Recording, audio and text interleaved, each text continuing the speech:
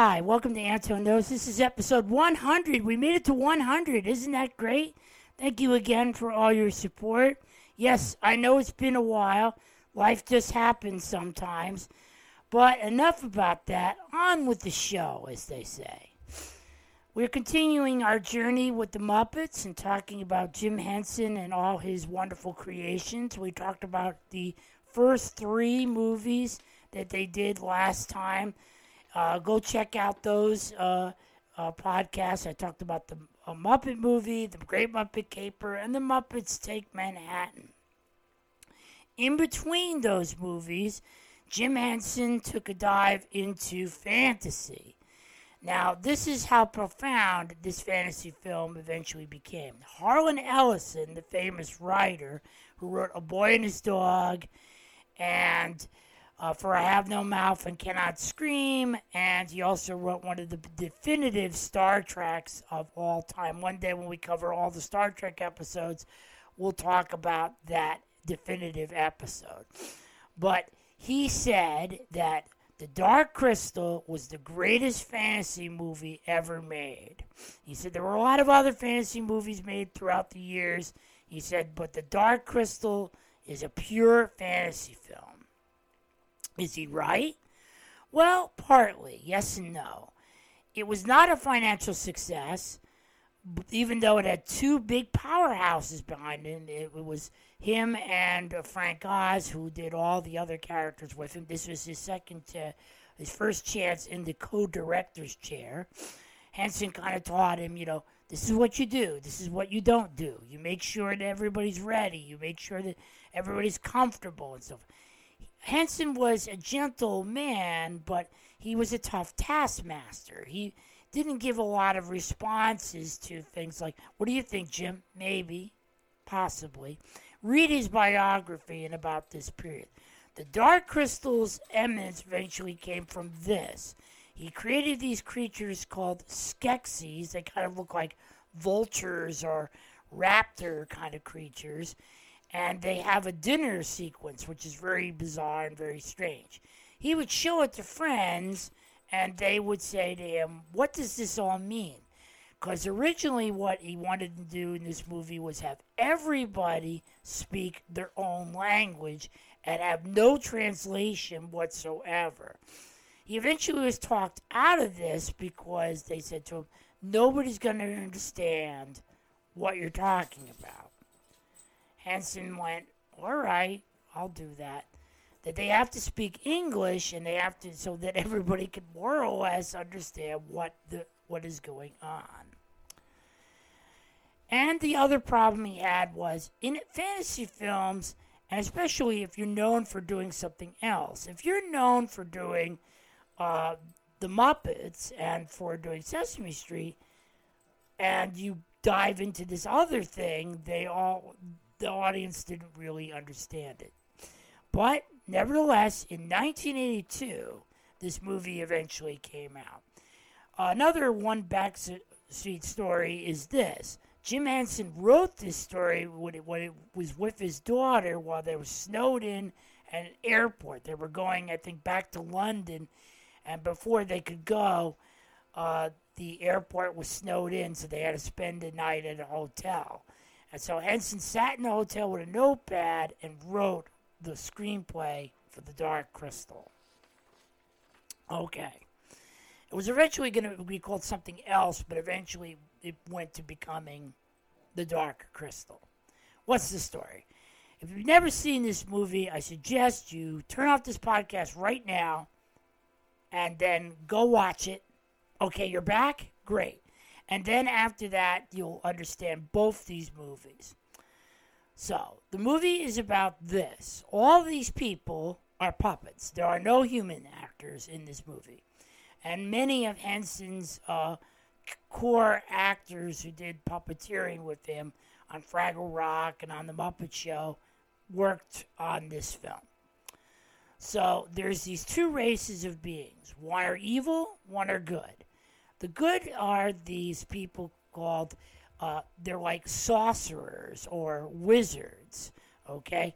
And they mostly learn how to write and read and are very kind, and they're kind of older, and and they help out these little elf-like creatures called gelflings. Okay, the bad guys are these fellas called the Skeksis. They're like these vulture-like creatures, and they are obsessed with power and ruling the land and so forth. The Mystics are the names of the good guys. Okay, Mystics, Skeksis. Get it? Good. All right. So the Skeksis fear that they get a prediction from the Dark Crystal that these guys called Gelflings will eventually destroy them. So they want to rule and they want to be immortal. That's mainly what their fear is. So the old emperor who has guided them for many, many years and had an empire is dying.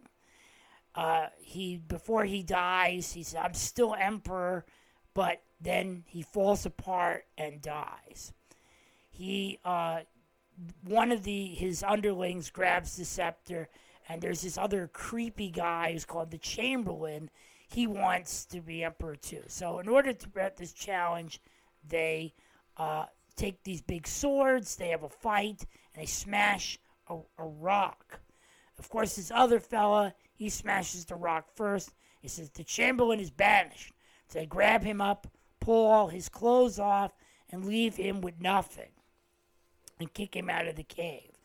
They have these giant soldier-like creatures. They're kind of like horseshoe crabs and lobsters and the kind of strange creatures. The designer of these creatures got this idea because he went out to eat at a lobster dinner, and he took all the different parts of lobsters and made these hideous creatures out of all the bits and pieces of everyone's plate after everyone was finished, and created these really strange monstrosities. And that became their soldiers. So there are 2 Gelflings left and also these little guys called Podlings.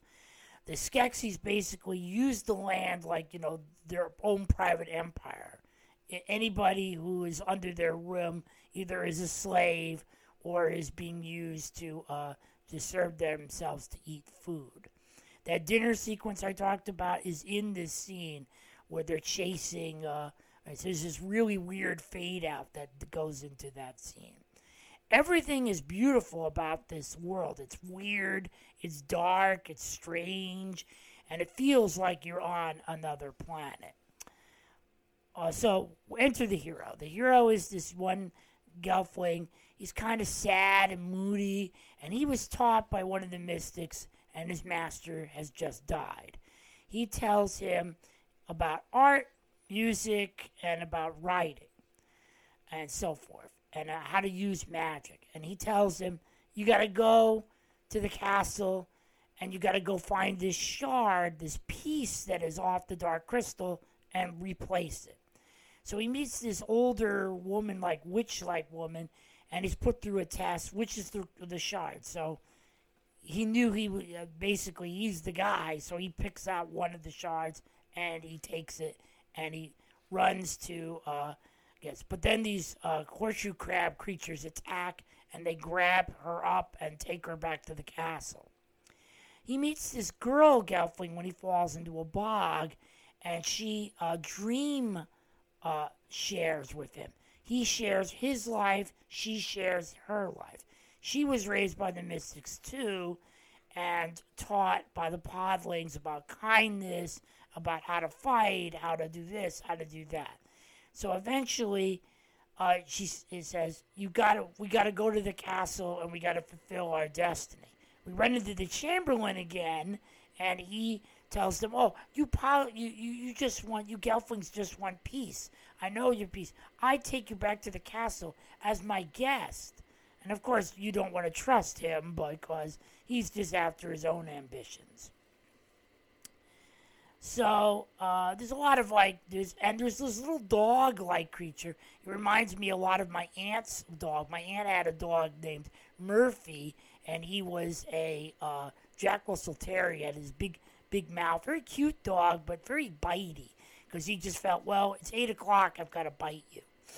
So we go to this castle eventually. She gets captured, and the Chamberlain says, "Oh, I brought her back. See, I should be reinstated. I brought her back. I brought one of the last of the Gelflings back." He doesn't tell them there's another Gelfling out there. He just tells her, "Oh, she's the last one." So how the Skeksis are staying alive is by draining everybody's essence. So they take these poor little podling guys and they drain their essence. So they eventually try to drain hers, but for some reason it doesn't work. They eventually stab her, and our hero gets to the top of the Dark Crystals. This very famous comic book cover of her and him on top of the crystal.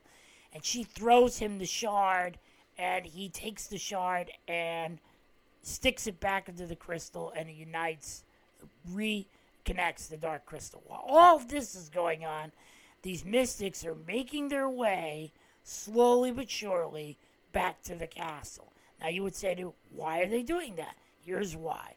They get there, after he reconnects it, the Skeksis are frozen, and both sides of the two beings become one. So the good and evil, because we basically, the balance.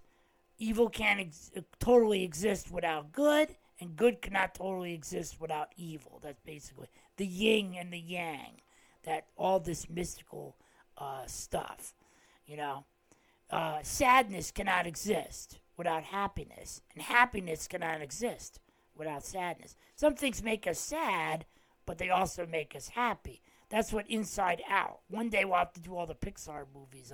We'll talk about that as time goes on. Anyway, the good guys, they realize that this has happened, and they unite together.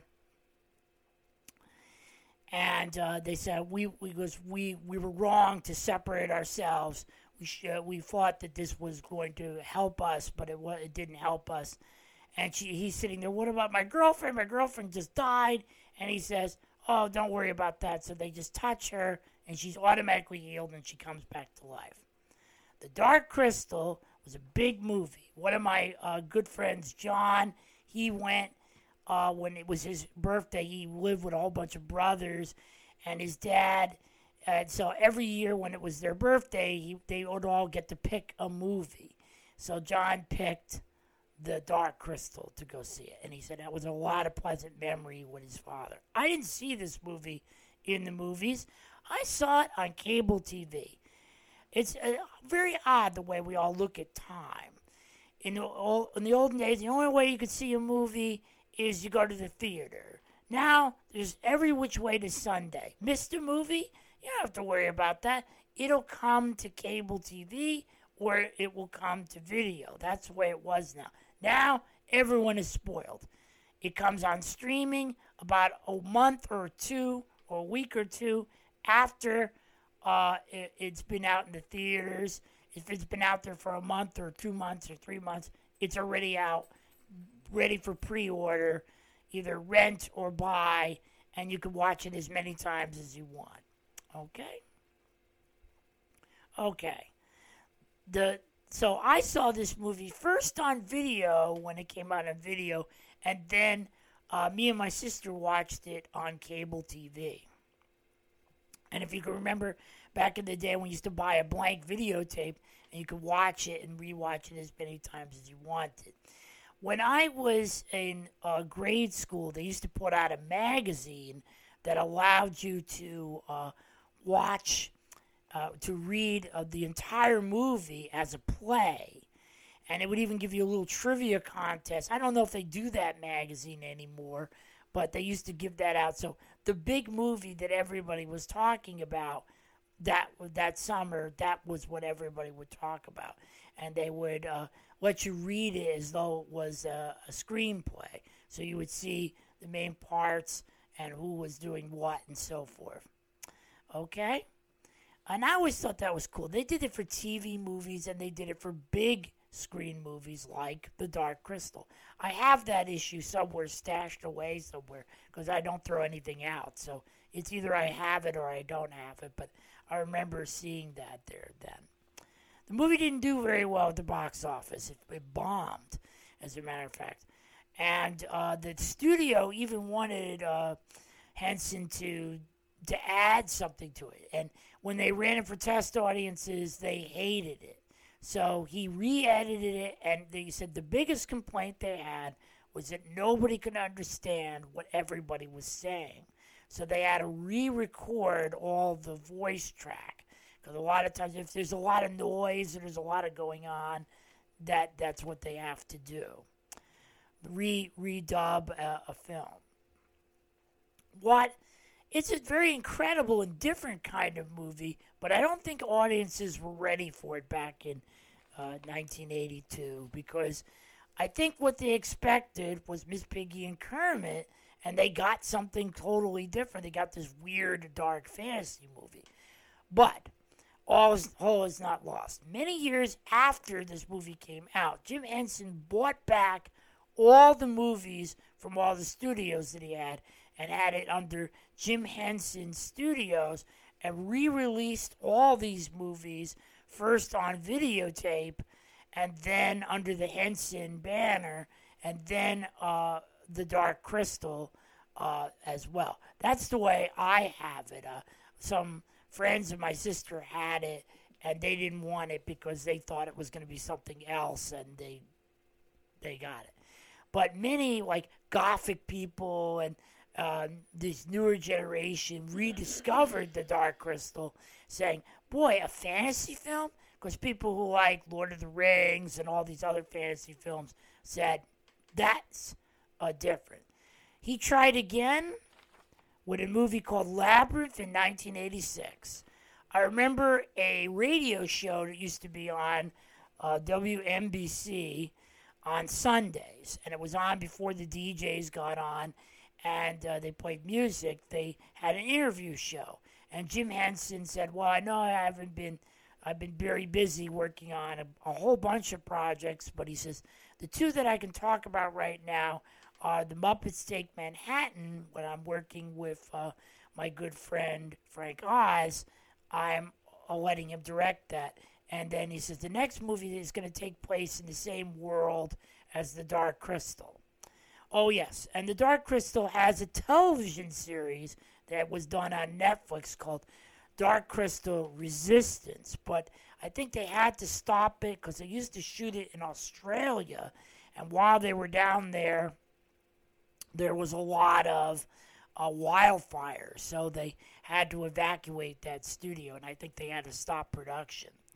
But this takes before The Dark Crystal. If you really want more of it, you should find, I think IDW did a comic book which talks about the events of after Dark Crystal.